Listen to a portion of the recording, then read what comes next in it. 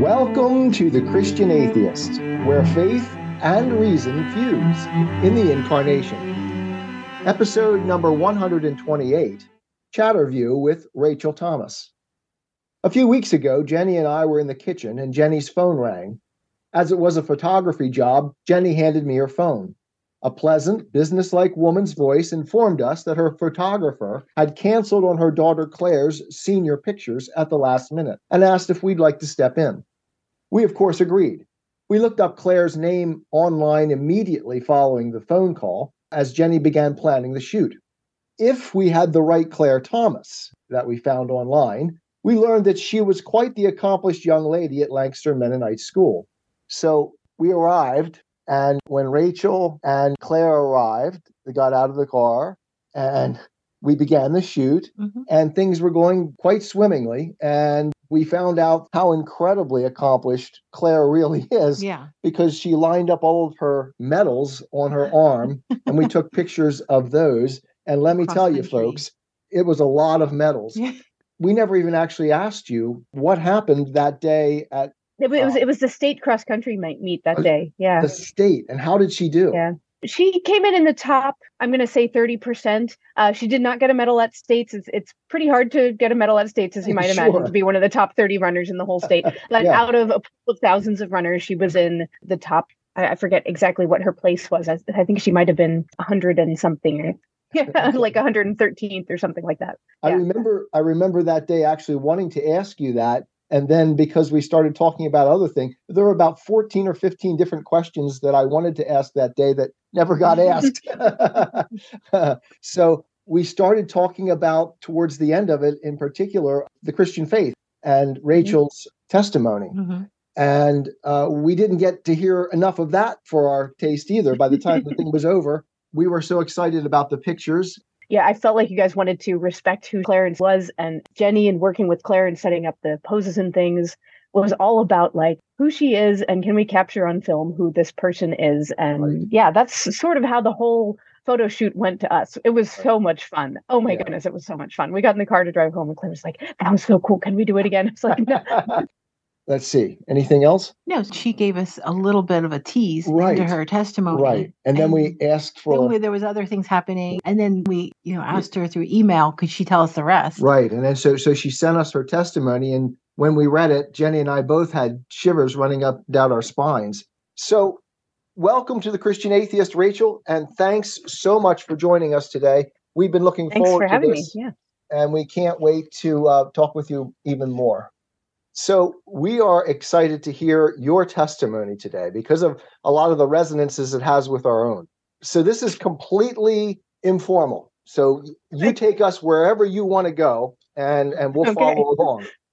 But what I'm interested in was the testimony that you sent us. So let me just clarify. Jenny and I are both Gen Xers. You're a millennial? Same. Nope, I'm a Gen Xer. I'm older than I look. Yeah. Okay. So what year? Born in the 70s, yeah. Okay. All right. Very good. So Jenny was born in 1970. I was born in 66. So okay. My husband, that's very similar. I was born in the 70s. My husband was born in the 60s. Yes. Yeah. And you look very young.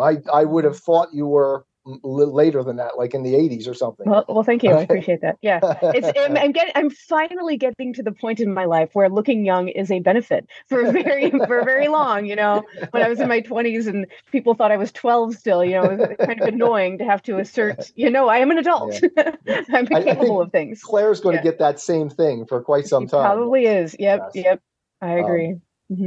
So I don't know if I want to just ask questions or if I want to just sort of set you free to tell us, because I was so thrilled with the way in which you approach things. You grew up in a nominally Christian home, right? Sort of. Yep. Which I would say is a situation when I talk to students and families where I teach at Lancaster Mennonite School, I encounter this a lot. People who are quote unquote Christian because we go to the church where grandma goes to church and we're there more than 4 or 5 times a year. So we're going to say we're Christians. Yeah. Right. So I think that's a background that a lot of people resonate with. Yeah. Being nominally Christian. And one, of course, being a philosophy professor, I was really taken aback by the fact that your father was reading with you when you were in high school level? In middle school. I read Frankenstein when I was 11. Okay. Yeah. Well, that's the same thing I did too. Okay. Yeah. So I lived in, go ahead. I was just saying, one of my favorite stories, and I'll shut up. I'm not going to talk as much as I have from the start here. I got in trouble in elementary school and got sent to the principal one time. And it's because I climbed in from recess and went into a closet and read a book instead of being outside at recess. That's hilarious. So that's who I am. So your story about your dad reading the classics with you was absolutely fantastic for me. Yeah. So tell us how it evolved from there. Sure. My parents are both just very academic people. I mean, I have grandparents who went to college, which as a Gen Xer like you can probably resonate with that as well. That's not something that's not everybody's story to have grown up going to school in the 80s and what do you want to do after school? Well, I don't know. My grandpa went to this school, but my dad went to this college, and they were like, what? You have people in your family who went to college? So this was just kind of like, I don't know, our family heritage is that we were academic people. My mom is a big reader. She liked to read Chaucer and that sort of thing. You know, I got to high school to Brit Lit and already knew the Canterbury Tales, and it was brand new for everybody else. So this was just something that we did. I didn't have a television growing up. My parents were a little bit of, I don't want to use the word hippie, but you know, there was cultural that they were into exploring things, and whereas normal, quote unquote, normal families, the kid says she's bored and mom says, let's watch this video together or something. You know, my mom was like, here's a clarinet, let's figure it out. Or my dad would be like, let's read some Nietzsche. Why not? They had lots of logic books. I remember playing with logic books and knowing what truth tables were. I don't even remember starting to learn those things. It was just something that was what we did. And our family discussions around the table were always very intellectual, I guess I want to say. And that's just the culture that I was raised in, which was a deliberate choice by my parents. So we would read books in school. I'd come home from school in middle school with my book assignments, and I don't know what it was, you know, something real fluffy and nonsense. And my parents would be like, okay, we're going to zip through this in a day. And then the grown-up version of that book is blah, blah, blah, blah, you know, which is how I ended up reading Frankenstein when I was 11, or I don't know, Hamlet. I knew Hamlet inside and out before I was in 9th grade. And some of that meant so my dad had ended up being a sociology major in college. He probably would have been a math major, except for some language difficulty. I grew up speaking German in Pennsylvania German. So, but as a sociology major, which bordered a little bit on philosophy for the schools that he went to, he was really interested in those heavy hitters, right? And I read the Communist Manifesto. I read Adam Smith's Wealth of Nations, and that leads also to that. Well, I skimmed the whole thing. Okay. It's about infinity pages long. Yeah, there's a lot. There's a lot. And I remember I can't remember if I was still in high school, but I think I was when I read Darwin's Origin of Species and Adam Smith's Wealth of Nations kind of parallel side by side. And oh my goodness, I was taken by how similar they were. Uh-huh. Yeah. And that's something, I teach economics now. So that's something that's always kind of stuck with me, is how two people can study two disciplines but have the same overall conclusions, I guess, you know. Mm-hmm. Yeah, the zeitgeist. Yeah, so I forget exactly where that was going. Yeah, the culture I grew up in was one of academic stuff. There was also a lot of different family conflicts, and without necessarily acknowledging it, I think my siblings and I were all sort of looking for, what does it all mean, you know. And you feel as though your parents were giving you that? Right. Because if all it means is academics, I don't know. It can't just stop with that. It can't just stop with thinking. I read Descartes and I thought, no wonder you were so troubled. You know, I'm reading through Descartes' thing. I think, therefore I am. Cognition is the essence of my being. I was like, no wonder you were frustrated. That can't be it. Like, I'm not content to say, I think, therefore I am, period. I think. And I hear it in scripture now. Come, let us reason together, saith the Lord. Right?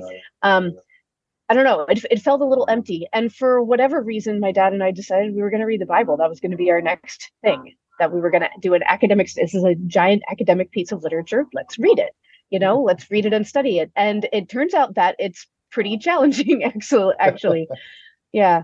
And so circuitously skipping over a lot of things, we ended up, the church where we had been going was kind of crumbling. We were no longer attending regularly. My younger brother was involved in the Boy Scouts. He ended up at this church, Lebanon Valley Bible Church. And we had to go pick him up. And in going there and hearing actual sermon from the Word of God, like a lesson from the Bible, not just happy coffee hour socialness, like Yep. let's feel better, let's assuage our suburban white guilt by going to this building for an hour every Sunday. That was my experience of church. We went to this church where somebody was actually preaching out of the Word of God and making sense of the things that were confusing to me. And it was sort of mind-blowing. I had been taught this perception of Christianity as it is for people, Christianity in the Bible is for people who are too stupid to know that there are other things out there. Mm-hmm. And I show up at this place where this like stereotypically old conservative preacher is saying very intelligent things, and it blew my mind, to be honest.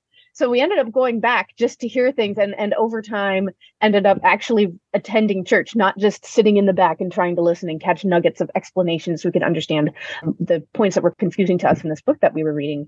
And I'd love to talk about what was confusing to me the first time I read through the Old Testament, and I was like, I got their numbers wrong. These guys really are dumb. They didn't understand that like squares aren't aesthetically pleasing.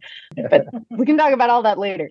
Yeah. So ultimately, I wind up feeling the conviction of the Holy Spirit. A nice old lady, her name was Kay. She was a hairdresser in the city of Lebanon. Anyway, she sat me down and was like, if you've never made a decision to actually like invite Jesus into your heart, you need to do that. That's probably why you're sitting here weeping in the back of this church. If you're feeling the conviction of the Holy Spirit, like, let me help you get to know Jesus better. And I was like, okay, lady. And I sat there, how it is when the Holy Spirit gets to you. And I sat there in that pew and I prayed with her and started regularly going there. I was baptized there a year later. It was almost like an automatic transformation, as it ought to be. My father too. Did too. Yep, my dad and I got to be baptized together. How cool is that? Who gets to be baptized with your dad? That is really neat. Yeah. Yeah. And my husband and his mom were baptized on the same day as well, when he was a young adult. So yeah, the two of us have very interesting parallel stories that way before we really got to know each other. Yeah, which was actually another fun thing. It's funny how the Lord works. I had a pretty solid crush on a certain handsome young Mike Thomas who happened to be at that same church where I had to go pick up my brother. And he's like, oh, we're definitely coming back. God put them together. Yeah. So ultimately, he and that I were reminds me of something C.S. Lewis said. God is very unscrupulous. He's like, he puts things, all these sort of strange little traps in your way to capture you. Mm-hmm. Yeah. So then and at that point when I was baptized, I was a student at Bryn Mawr College, taking philosophy classes and math classes. And it was an interesting road for me to go down, to be a brand new Christian in this very academic place. And I also got a job to try and make ends meet. I worked as a live-in nanny for Orthodox Jews. So I'm living with Orthodox Jews, reading the Bible and trying to make sense of it as a brand new Christian, and going to these classes that are like super, super academic. And it all of it was good. There wasn't one of those experiences that I can't look back in hindsight and say wasn't ordained specifically by God for me. Like, he knows how we learn. I'm a kinesthetic learner. I got to live it to know it. And I was living it. I was reading Galatians, living with people who were stuck in the law, and it all made perfect sense. Yeah. And I don't know how much more I want to say here, but there's one fairly recently, in the last 5 years, I read a tweet or something on social media. The context here was like a very conservative person who was concerned with the direction of quote unquote liberal colleges, or whatever you want to call it, right? Education in the United States is going a certain way, and this has troubled this person. And her tweet said, "Don't educate yourself out of your belief in God." And it rubbed me the wrong way so much. I just read that and I thought, lady, if you're worried that you could educate yourself out of believing in God, then we're not worshiping the same God. Exactly. Yes. There's nothing I can learn that's not going to affirm who I think God is, or at least make me question what I understand. Yes. Either way.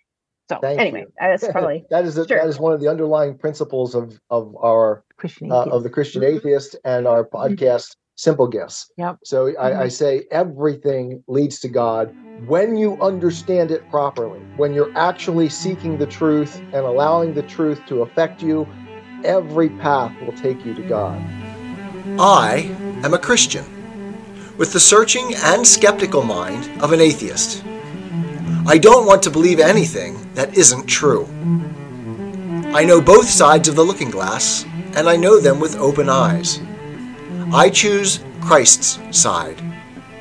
I invite you to join me from wherever you stand before the looking glass.